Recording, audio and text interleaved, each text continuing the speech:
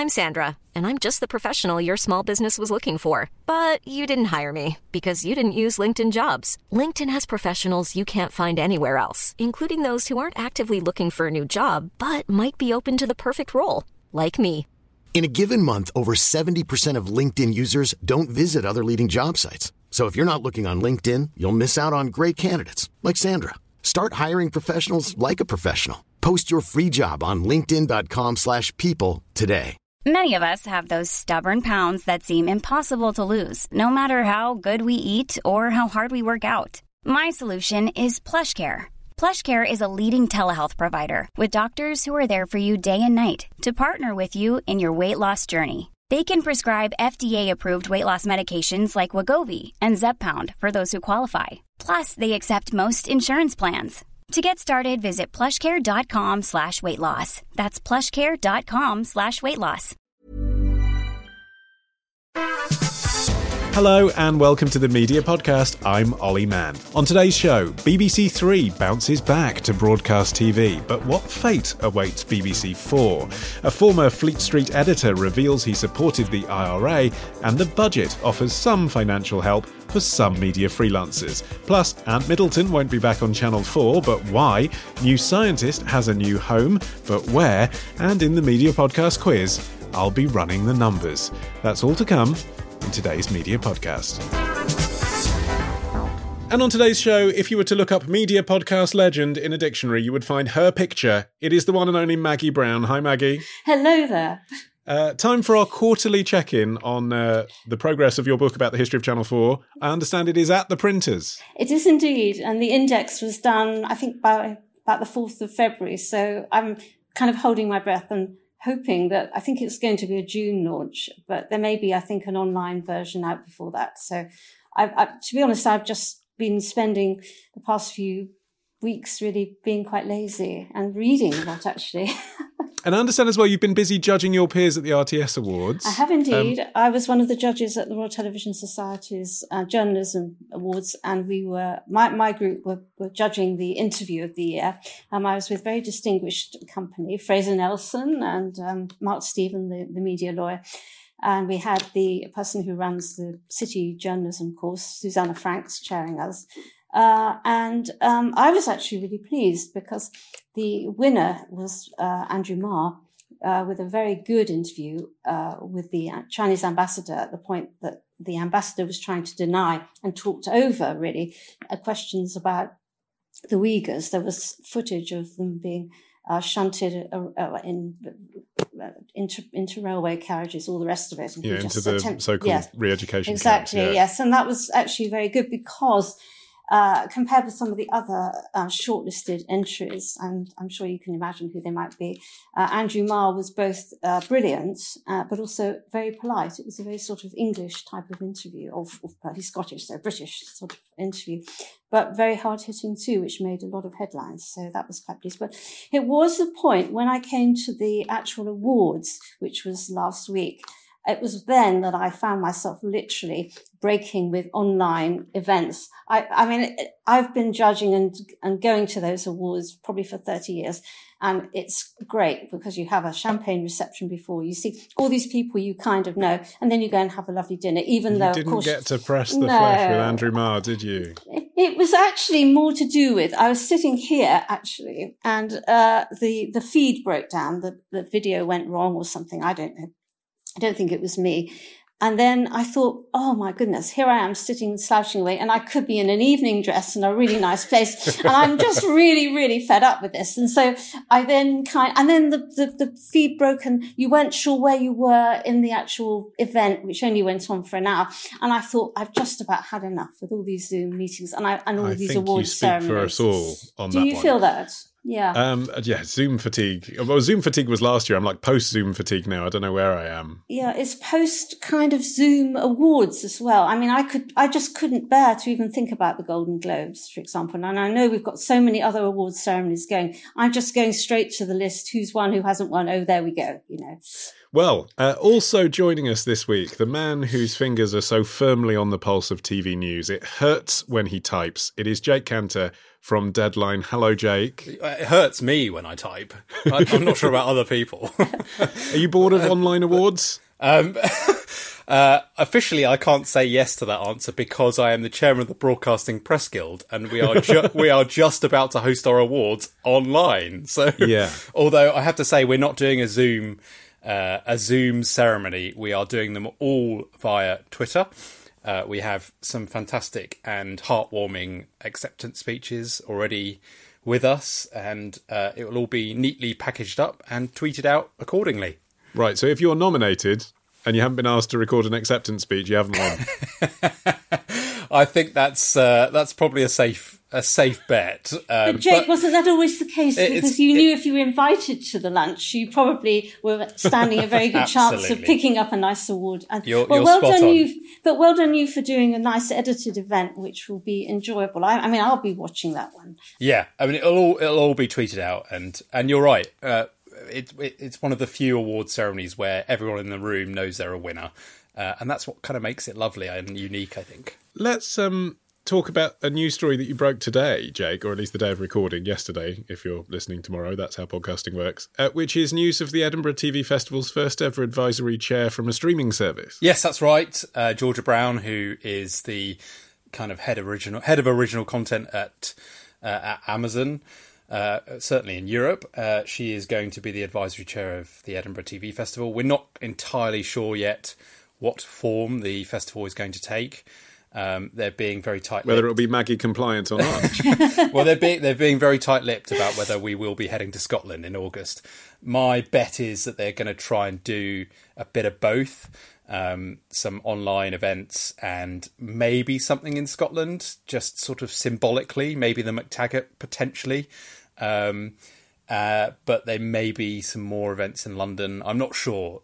It's going to be a bit of a mixology, and Georgia Brown will kind of be at the heart of that, setting the agenda. YouTube have been headline sponsor for a few years now, haven't they, of the TV festival? So it's not as if, you know, the online companies weren't represented at a very high level there. But it just strikes me that maybe the difference this year to previous years is that it used to be that the big sessions everyone would want to see would be, you know, BBC and Channel 4 and Sky. And maybe now actually the delegates would be more interested in Amazon and Netflix and Disney+. Well, remember, the Guardian Media Group used to be the major sponsor, and also the broadcasters themselves used to host a lot of events. BBC Scotland opened the event with a big drinks party, and there was competition really as well for the most sought after sessions were Meet the Controller, because people were just hoping, I mean, being basically patronized by the independent producers, they were looking for a way to grab a commission. So given that there's so much choice, so many people looking for content, you can see why the newcomers, they've got the money, for heaven's sake. Amazon is, gazillions richer than, say, ITV. It's all very logical, if a bit soulless. I think that's definitely true. I think it's become a sort of badge of honour, particularly for producers, to have Netflix or Amazon or Apple or now Disney Plus and Star on your CV. I think it's something that a lot of producers are clamouring for. And do those corporations, mostly in America, want to be as familiar to the British TV production sector, do you think, as the terrestrial broadcasters evolved? Because it used to be people would be on first name terms, wouldn't they? Talk about Danny Cohen, for example, back in the day. I don't get that sense about necessarily, your Netflixes and your Amazons. They're seen as an algorithm sometimes rather than a commissioner. I think that's true to a certain extent, but they all have content teams here in the UK. They all have well-respected commissioners who are forging serious connections with producers in this country because it's entirely within their interests to do so. The UK is a powerhouse of content. We've just seen the Golden Globes. 40% of the winners at the Golden Globes were Brits or UK projects. And that shows you how this country punches above its weight. We produce some of the best content in the world, and the streamers want a piece of it. All right, let's talk about TV and BBC Three, which will be returning to the fusty, old-fashioned airwaves after an absence of nearly 6 years. It's going to be back on our TV sets in January, Maggie. Will you be watching? I mean, I think it's fair to say you're not target demographic, but will you be watching? I'm certainly not the target demographic, but I'm very pleased it's coming back. I think it shouldn't have gone away in the first place. What I like is the fact that it's also going to be, as it were, following on from CBBC. So one of the aims of the BBC and one of the failures of the BBC has been fantastic children's programming from the CBeebies lot, graduating through to CBBC, so we can think of, Horrible Histories, for example, great shows. But then they lost their advantage. And I think now that they're going to take an hour off CBBC and move into BBC Three. And I think this is actually a potentially good way of rebuilding interest, because they can actually put forward some great shows. Whether they'll be watched, I don't know. They can be caught up with. But the thing is, really, we're all spoiled for choice now. And to actually just rob a group of a terrestrial TV channel just seems to me to have been a very bad idea. But on the other hand, what you actually see is that the regulators have been nagging away at the producers and the executives because they're losing the younger viewers. But it's a very competitive market. So the more outlets you have, the better. It's been obvious to the real professionals in television, including the controller of BBC Three, that the decision 5 years ago was wrong. And so they're finally reversing it. It may be too late, but I'm glad they're doing it. Yeah, it's interesting, Jake. I look back, actually, or listen back, I should say, to what our panellists said here on the Media Podcast when the move was announced that BBC Three would be moving online, because we were on air back then in 2015. Leon Wilson said on the show to me, "It's a huge mistake. It will probably be a qualified success. There will be one or two programmes that punch through online, but it'll be harder for others to be seen." And Faraz Osman said, "This is utter nonsense. I can't believe this is happening. Television has an important canvas that young people are underserved in." Time has proven them right, really, hasn't it? Was it always a mistake to put BBC Three online? Can we just say that now? I think the fact that the BBC's made this decision is a tacit acknowledgement that it was a mistake. But I also don't think that it was a failure. BBC Three, unshackled from the schedule, did reasonably well, did very well, in fact. Some fantastic shows came through within that online environment. I'm thinking of the likes of Fleabag, which has gone on to huge international success and won Emmys and landed Phoebe Waller-Bridge a huge deal with Amazon. And then you look at things like Normal People, which came last year, iPlayer's most successful show last year and beyond, I think, ever.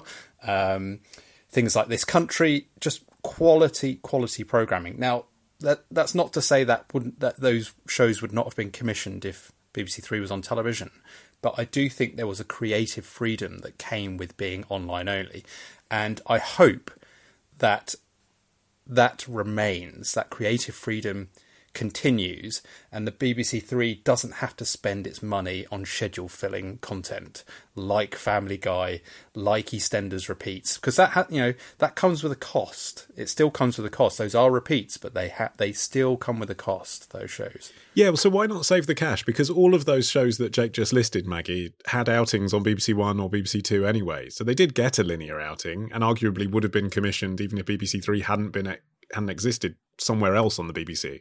I'm sure, of course, Fleabag would have been. The thing is really, though, that they had a late slot, which is after the news at 10:30, which is fine, I suppose. But if you're looking at the younger teenage area, maybe it's far better to be a bit more funky around about sort of 8:00 after people have had supper and homework. They're looking for some entertainment. Secondly, even if this is a qualified success, you're not saying that the programming can't be shared on another channel. What you're saying is that it's going to premiere on BBC Three, and that the BBC Three will have its own form of promotions and general sort of ambience. And I think that shows that the BBC cares about. The thing about this past year, if you really want my opinion, is that... We really do. Well, what has really happened this year is that despite our channels having a terrible, or television broadcasters having a terrible time in order to make programmes, they've all had to tear up schedules. I mean, the schedulers, I don't know how they've all managed to keep going. It's been a very, very, very difficult year. But they have performed, I think, really well. And one of the aspects of it is that the regulations and the quotas and the agreements that they strike and how they run their channels, what they put in, the amounts of so-called public service broadcasting, loads and loads of quotas and measurements are used. 42 it is really, tests for Channel 4 and over 100 for the BBC. They've been relaxed because they had to be what they could be given the circumstances. And I think they've done brilliantly. And so I do think that another kind of channel to play around in, trusting the broadcasters, is at this point a really good thing. I think that if you look at the energy that's gone into some of the changes in just the kind of logos and all the rest of it that they're using, and the general, the bits between the programs where they advertise their programs, they've all been very jazzy and very keen. And above all too, they've understood what the nation wants. So we want more outdoor kind of things. And we've had the Devons and the Cornwalls and all of the countryside programming that you could, possibly drum up. And it's been like that too with children. Having the BBC bite-sized. The government didn't say to the BBC in February, oh crikey, help children home educate. They just did their duty, and they came up by April with a complete scheme, and then they re-extended it, and they used Radio 4. They did all sorts of things. So I think now it's good that the BBC goes back to BBC 3. And despite all of the gloom about, license fees and advertising and blah, blah, blah, our broadcasters, our domestic broadcasters are showing themselves to be full of grit and ambition. Except, Jake, the obvious strategy, the stated strategy of the BBC actually, is to get eyeballs onto iPlayer, where they own the real estate and they can balance those public service values that Maggie was just trumpeting with their big hitting TV shows, like Fleabag and Normal People.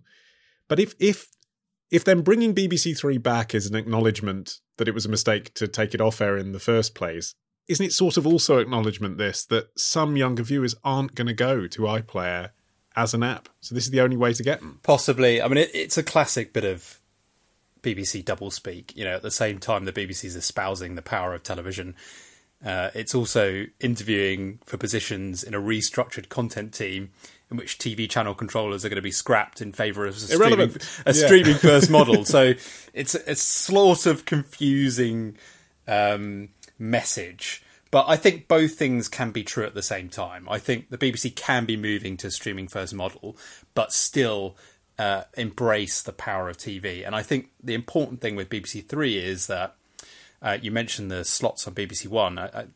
It felt like there was a kind of ghettoisation of youth content on the BBC. And what this will do very clearly and symbolically is say, young people are massively important to the BBC.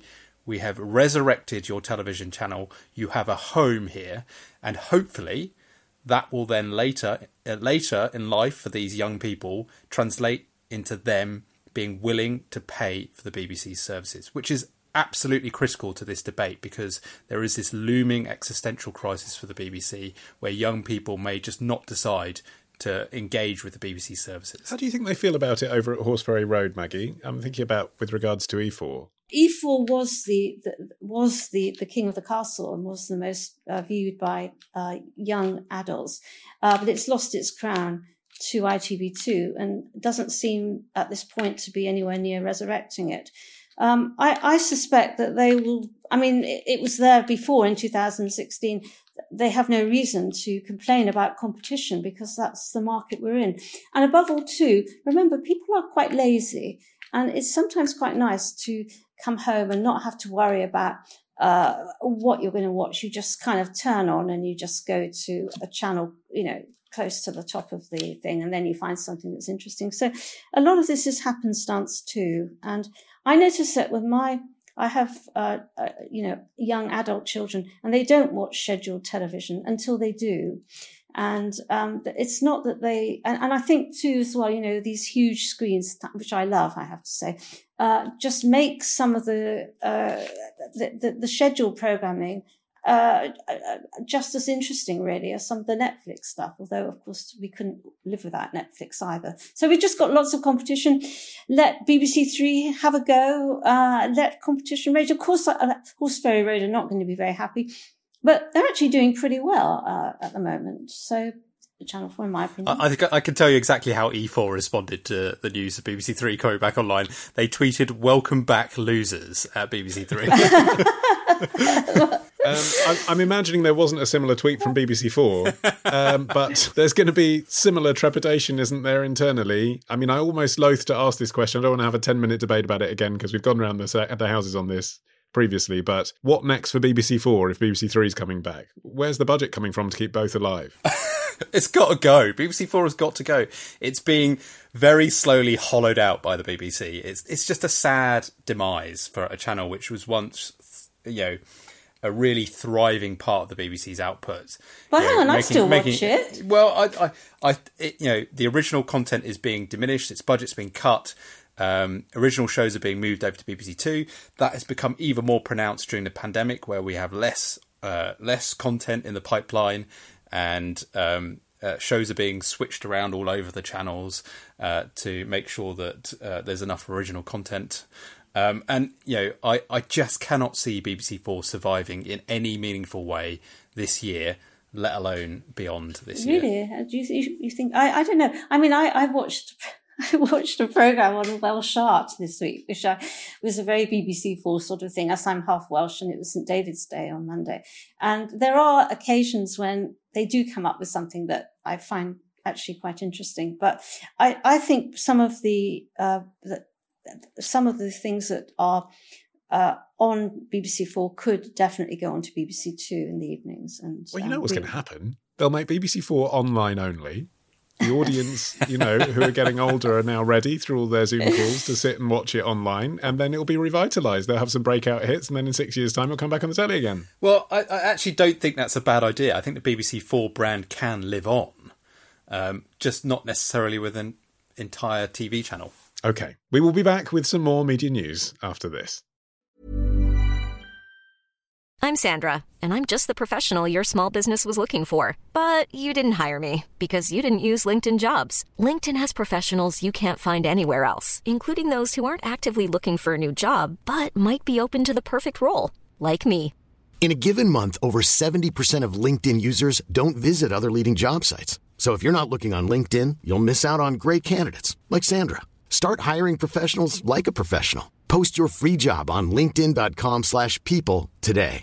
Hey, Dave. Yeah, Randy. Since we founded Bombas, we've always said our socks, underwear, and T-shirts are super soft. Any new ideas? Maybe sublimely soft. Or disgustingly cozy. Wait, what? I got it. Bombas. Absurdly comfortable essentials for yourself and for those facing homelessness. Because one purchased equals one donated. Wow, did we just write an ad? Yes. Bombas. Big comfort for everyone. Go to bombas.com/ACAST and use code ACAST for 20% off your first purchase. Hey, it's Ryan Reynolds, and I'm here with Keith, co-star of my upcoming film, If, only in theaters May 17th. Do you want to tell people the big news? All right, I'll do it. Sign up now and you'll get unlimited for $15 a month and 6 months of Paramount Plus Essential Plan on us. MintMobile.com/switch. Upfront payment of $45 equivalent to $15 per month. Unlimited over 40 gigabytes per month. Face lower speeds. Videos at 480p. Active Mint customers by 531.24 get 6 months of Paramount Plus Essential Plan. Auto renews after 6 months. Offer ends May 31st, 2024. Separate Paramount Plus registration required. Terms and conditions apply if rated PG.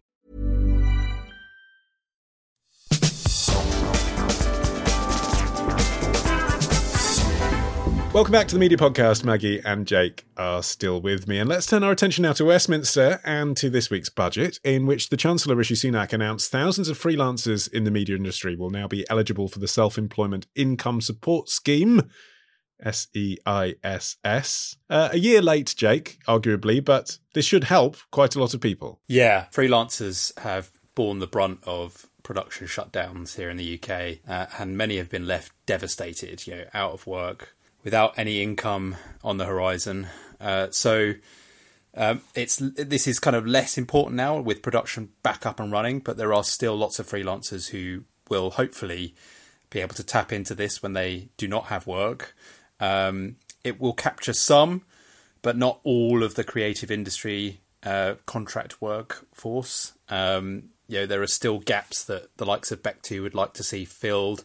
Many thousands of TV sector freelancers have been unable to access the scheme because they are employed on short-term PAYE contracts, or that they are paid via dividends through their private companies. So it still doesn't. It's still not comprehensive. Is probably what freelancers would say. Yeah, most of the people I've seen, Maggie, most of the around 3 million people who were on short-term contracts at the start of the pandemic still fall through the cracks here of SEISS and furlough. Yes, I that's the sad thing. All I can say is that I was really relieved when I saw what was in the budget yesterday on this point, and also the 400 million in support for the wider creative industries as well. It's been a terrible year. It's been very upsetting, actually, listening to some of the events of women in journalism, and also Beck2, Philippa Charles has been one of the key campaigners, as we know, listening to the hardships and the,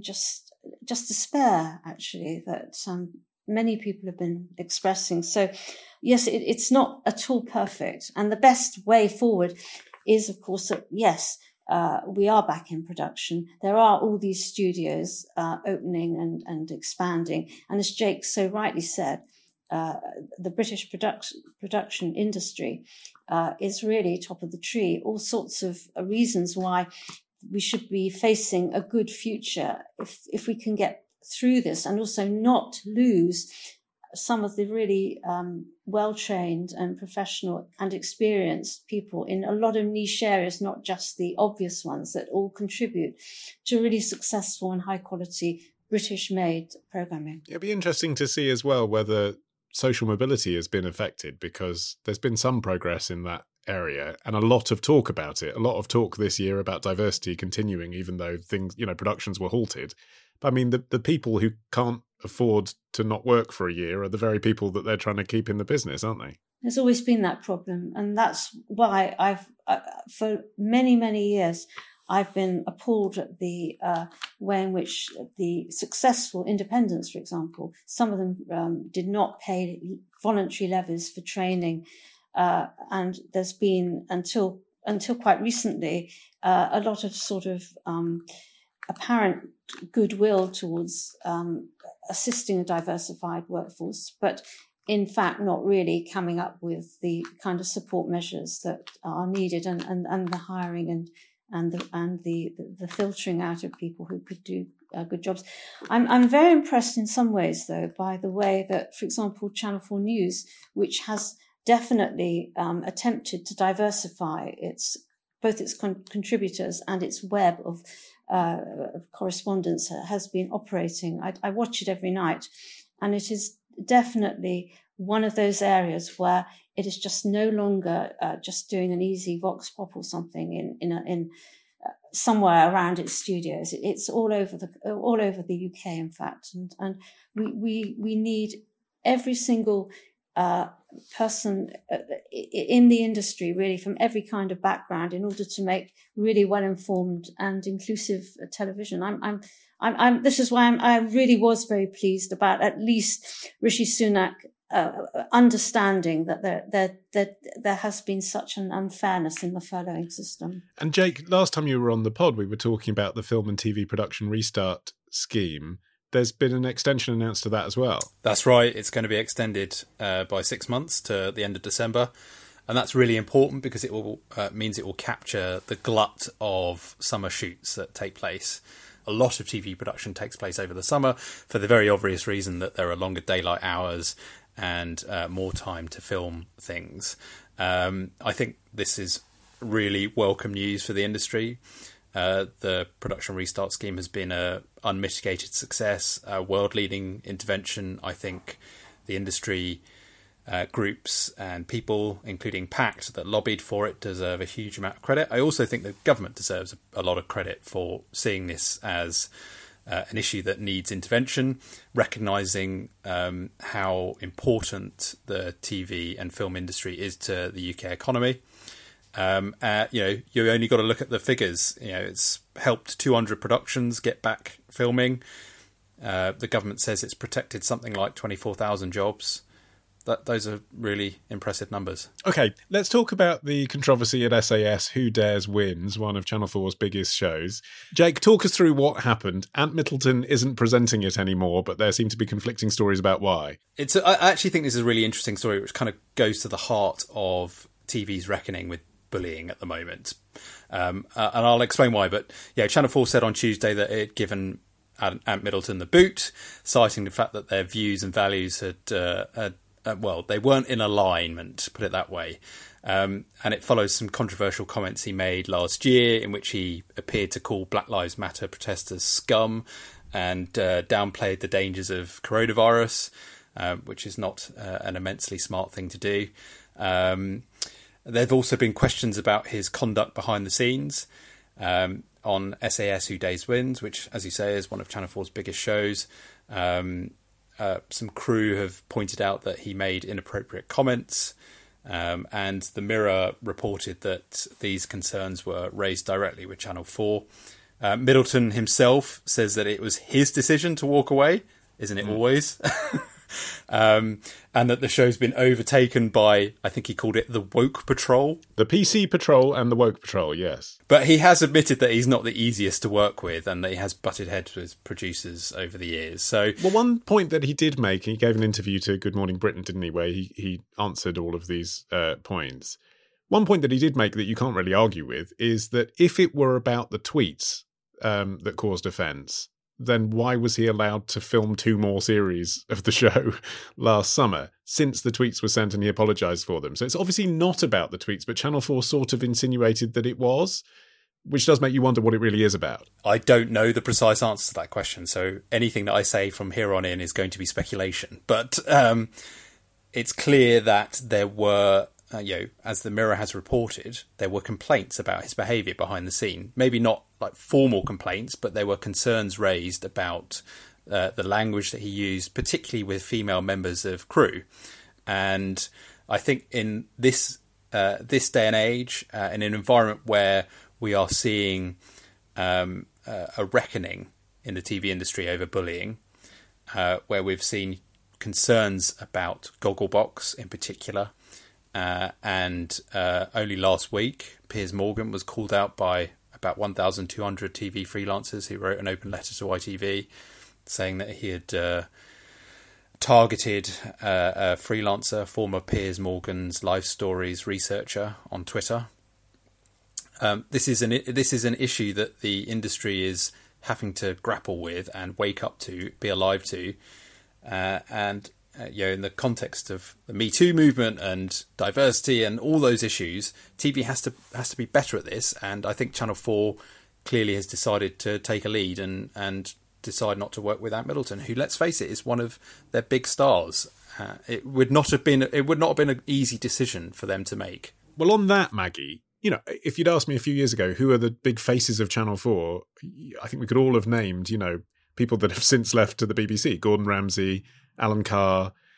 Ant Middleton was, as Jake suggests, clearly on his way to being that sort of face for the channel. One of the big faces, one of their big hits, kind of Kevin MacLeod, but for the SAS. So who have they got left? They don't have many. And the answer is that they never really have. I mean, Kirsty and Phil, you could say, and Jamie Oliver is one of the stalwarts. Yeah. And I have actually met Ant Middleton and spent some time with him. And it was always pretty obvious to me that, you get a special boat kind of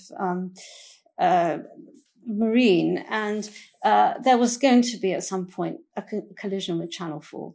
In my opinion. I mean, I would have expected him to go anyway, because that is the nature of Channel 4. They don't actually very often hold on to their stars. They didn't really try to hold on to Alan Carr. I mean, he was basically They have contracts and then they go. And there are times when this really hurts them, when, for example, it's the end of Black Mirror and they feel very cheated. But there are other times, I know, because I've written the book, that they decide that the person is either too expensive or, they move on. And remember, Channel 4 is there to find and to nurture new talents. And yeah, it can help creative renewal and all of that. But in this particular show, Jake, I mean, his point was, if you sign up either as a contestant or as crew, actually, for the kind of gritty, physical, immersive training course where the entertainment on screen is people being barked at and sworn at and pushed to their limits, then you can't be surprised that some people find it difficult. Yes, I can see why some people might sympathise with that point of view. Clearly, we only know what we see on screen. Whether it's appropriate to talk to members of crew in the way that he talks to contestants while cameras are not rolling, I don't think that's the case. I don't think you can claim that that's appropriate behaviour, regardless of the context of the show. And on that point of sort of letting the stars' contracts lapse, Maggie, it turned out in that interview that he hadn't been told by Channel 4 that he wasn't going to have his contract renewed. He found out in media reports. I mean, that just could have been dealt with better, couldn't it? Couldn't they have nixed a lot of the negative coverage by telling him? I'm surprised by that. And I think it may just be the case that, they do have a particular executive there who's always on the lookout for talent. And I think that it may just be the case that people are operating from their bunkers at home and things are just a bit, the timing of announcements or the communication of decisions may not be as good as they ought to be. I honestly don't know what happened. All I'm saying to you is that it doesn't surprise me that this has happened for a number of reasons, including the ones that Jake says, but more broadly, because other people will want to use him on their shows. You may have just come up with a format replacement for SAS Who Dares Wins. Channel controllers, bunkers at home.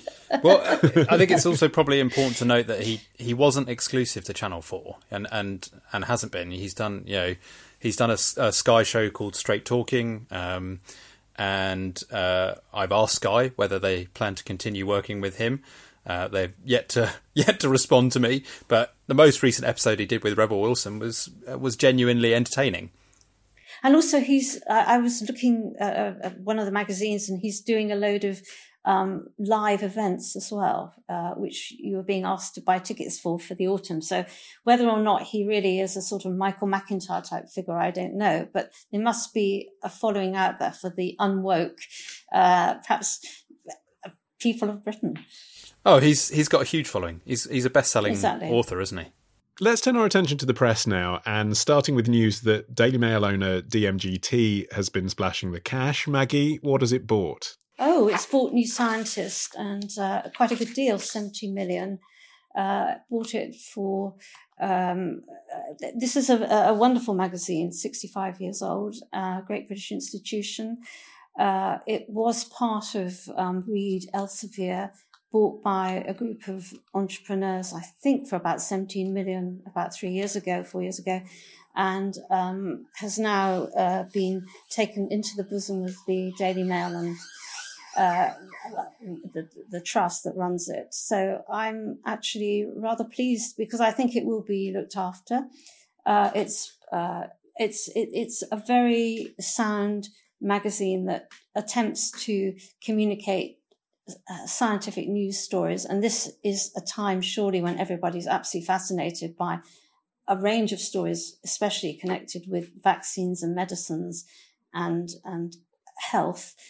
In addition, it has an international status, and the subscriptions are high in America and Australia, and it has the potential, when, of course, we get back to normal, which we pray we do, to have live events, which, again, can expand the brand. And I wish it well.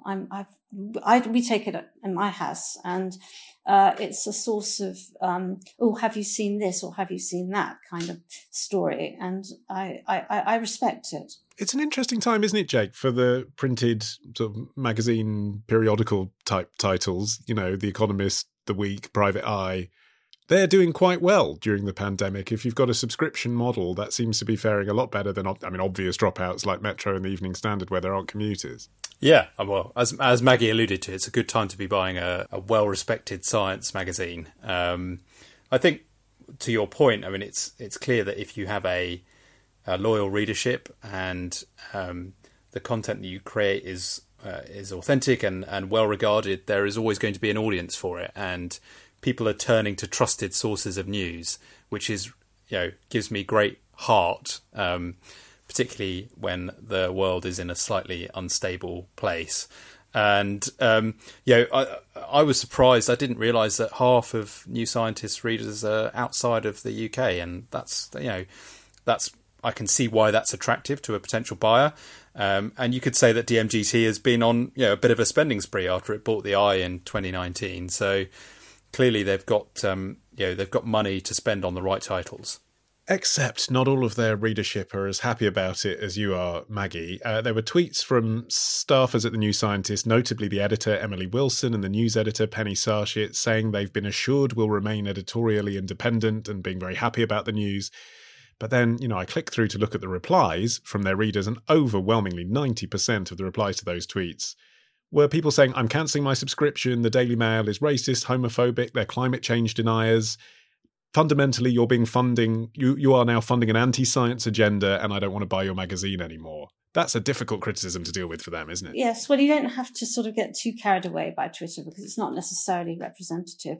It is a touchy readership. I'm now going to say something which sounds like I'm promoting myself. It's obviously quite an affluent, educated readership. And of course, it did terribly badly with spreading scare stories about the MMR vaccine. That's one of the big blots on the Daily Mail, which they have apologised for profusely. And the paper itself does tend to run off with all sorts of stories which are not necessarily, how can we put it, scientific. Well, climate change is the big one, isn't it? Even if you take issue with the depiction of them as bigoted, climate change is a difficult one. All I would say is that if you just quoted some of the popular titles which have actually been nurtured by the Daily Mail and General Trust, and they don't necessarily have to, or they don't form any part of the Daily Mail's agenda. They are respected in their own right. And so I would hope, Emily Wilson is a good editor. I would hope that having bought it, all of these reassurances and, kind of editorial walls are observed and that they believe that they will be allowed to keep on with the very good job that they're doing. Maybe some people will leave, but I can't believe that the central mission of that magazine, which is so well understood, is going to be undermined by a company that pays £70 million for it. I would have said that the optimistic side is that they will be invested in further, and their subscription system and their online digital versions will go on being expanded and promoted. Yeah, they also say, Jake, that there are no plans to share stories between their titles. But I just wonder long term, if DMGT effectively own a load of science journalists, it would be a bit weird, wouldn't it, for them to be publishing science stories without saying, just verify it with them, check it with them. Like, you would share stories, wouldn't you share knowledge and information with the experts? I think it depends on the culture of the organisation. I've worked at companies where there are very clear Chinese walls between different titles, and it sounds like that's going to be the case if they are going to give them editorial protection. Hopefully they don't want to see Geordie Gregg prowling the desks of the New Scientists. So I think without knowing how it works at DMGT, I think it's difficult to say whether that will happen or not. But what you could see is more stories popping up in the Daily Mail that cite the New Scientist. That could be one potential thing that we see more of. And mentioning the Eye, according to Charlotte Tobit at the Press Gazette, 20 new journalist jobs are being created there after reorganisation of the newsroom, merging the print and digital teams for the first time. Finally, in press news, Jake, the former Daily Mirror editor Roy Greenslade has resigned as a lecturer in journalism ethics at City University. Why? Because he said in an article in the Sunday Times that he sympathises with the IRA. It's as simple as that, really. Do you think, Maggie, he knew that once he'd said that, because it had been talked about for many years and it was featured in a book, Flat Earth News, that this was the case? Do you think once he'd admitted it, that his position was untenable at City? Well, I mean, he was actually an emeritus professor. He wasn't on the payroll. He had to just do one lecture a year. Now, I went to his farewell a couple of years ago, and he wasn't also in the pay of The Guardian anymore after nearly 30 years as being their media commentator, principally on newspapers. It's more serious than Jake suggests, really, because it isn't just that he is a member of Sinn Féin. What he actually, the article in the Sunday Times is about the only time the British Journalism Review, an august but kind of rather dusty body, has made it onto the front page of a great big national newspaper. And the reason is that not only did he become a member and a sympathiser, what he actually said in that article was that he thought it was that violence was justified, that the Irish Republicans had a right on their side, in effect. And of course, this is something which has provoked a controversy and a level of dismay, because, I, for one, I was a trainee journalist on the Birmingham Post in the year 1974, when the Birmingham pub bombings took place. And it isn't just that 21 people were killed, young people. There were many other people maimed by the type of bombs that were set off. In addition, he said that he thought that some of the there were occasions when bombs were being planted or acts of violence were planned, that the British police or security forces either delayed or didn't actually heed the warnings. And I when I read that, I really was surprised. And in fact, there was a riposte from in the Daily Telegraph. I mean, the Daily Telegraph and the Daily Mail have been obviously feasting on this story because it exposes the Guardian, really, because there is another angle to this. One of the people who have complained about Roy Greenslade's article is a politician now, a woman who was raped, she said, by a senior IRA figure repeatedly. And this was part of an award-winning BBC programme, which was then one of the subjects of Roy Greenslade's column in The Guardian, kind of questioning, I suppose, what she was saying. So The Guardian at the moment have not really responded very much, but they are, I know, or they're managing, they're readers, editors, I think, looking through the content of to see whether there's anything else that really stands out as controversial. He had a very close relationship with Georgina Henry, who was the media editor initially, then became deputy editor to Alan Rusbridger, and continued to be very close to Alan until he stood down from the editorship. And in fact, I've been spending quite a lot of time reading media books recently. I was reading Alan Rusbridger's Breaking News story book, which came out last year. And in it, it's quite clear how much he was still consulting Roy on issues, for example, like the Leveson inquiry into the press. So this is quite a moment, actually, for The Guardian, and it has caused a lot of gasps. It's understandable that we would be talking about his latter career as a media commentator, but really it's his prior career as the editor of the Daily Mirror, which is what has, concerned readers of the Times now.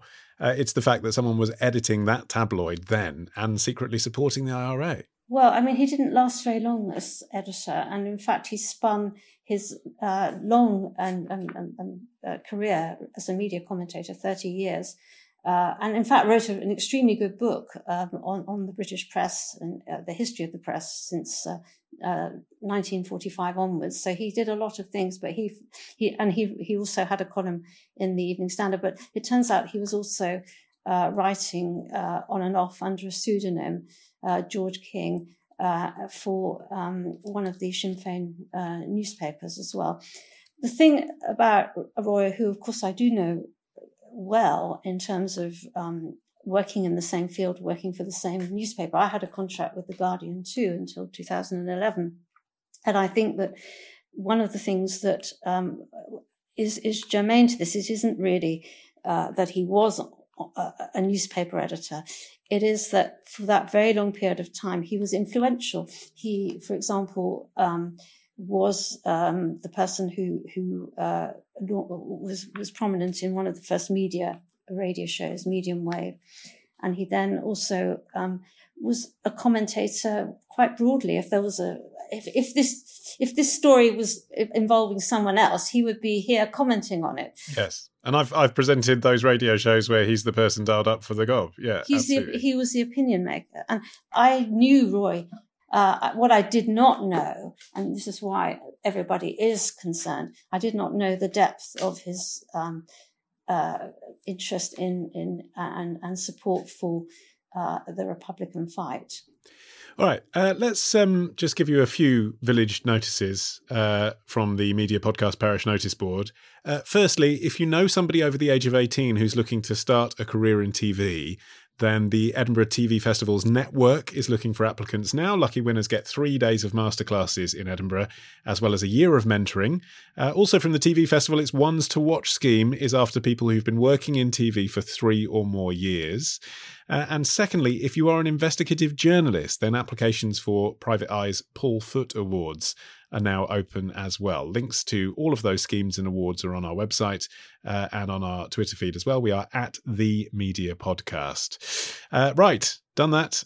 There is just time, you'll be thrilled to know, to squeeze in our legendary Media Podcast quiz. Oh, no.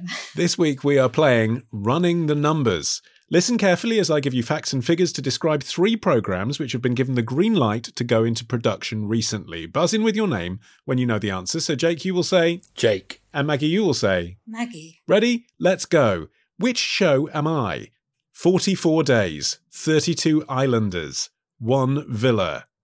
Jake. Jake. Love Island. It is Love Island. I Am Love Island, which has been recommissioned by ITV for a summer season after being off air for over a year, thanks to the pandemic. Quiz question number 2. Which show am I? 4 people, 3 liars, 1 house. Jake. Oh, Jake. Maggie. Oh, sorry, Maggie. Jake's clearly got in there. Let's see if the answer's right. The show is called This Is My House. Yes, which is a new game show created by whom for a bonus point? Richard Bacon. Correct, but not hosted by Richard Bacon, hosted by Stacey Dooley. I wonder how that happened. Well, this is fascinating. I interviewed Richard a couple of weeks ago, actually. He has radically changed direction in terms of his career. I mean, he's known for reinventing himself. He went from shamed Blue Peter presenter to almost ubiquitous on British television, and now he has transformed himself into someone who creates shows, and he's doing a very successful job of it. But not as a presenter. Not as a presenter. He doesn't want to present anymore. He wants to make money. He wants to make money. Owning a format. Have you seen what the format is, Maggie? It's basically 4 people walk into a home and say, "This is my house," but the catch is only one of them is telling the truth. And a celebrity panel have to guess whose house it is. Where have we heard that before? Well, through the keyhole, yes. Yeah. Through the I miss him on 5 Live, actually. So he said he wanted to do radio again. I asked him where he's going to pop up, and he was like, well, I'd like to do music radio. So, I don't know, 6 Music, something like that. Okay. Maggie, stay competitive. Which show am I?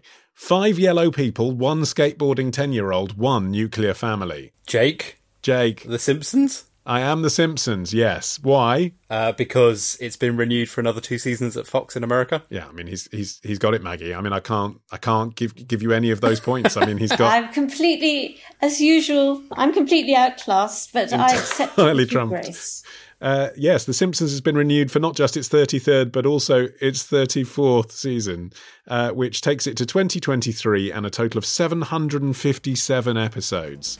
And my thanks to Jake Cantor and to Maggie Brown. If you like what we're up to here on The Media Podcast and you want to help us keep making it, then do visit themediapodcast.com/donate and select an amount to keep us going all year round. If you make a donation, even a small one, you could have a future episode dedicated to you. You can catch up with our previous episodes and get new ones as soon as they're released by subscribing for free via our website, themediapodcast.com. I've been Ollie Mann, the producer, Peter Price. The Media Podcast is a Rethink Audio and PPM production. Until next time, bye-bye.